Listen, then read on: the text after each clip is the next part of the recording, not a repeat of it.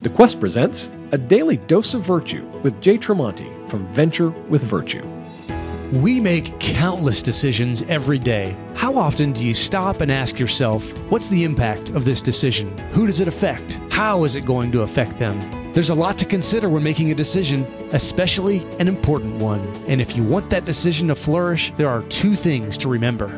First, consider the multiple dimensions to the decision you're about to make. Then, approach the decision as a virtuous leader or a good steward who recognizes the gifts and resources you have been given and how they can benefit others. That last part was key. We have to take into account the human dignity of each person impacted by our decision. Will they benefit or be harmed in some way? Every decision we make has a ripple effect for eternity. Let's make those decisions flourish for good.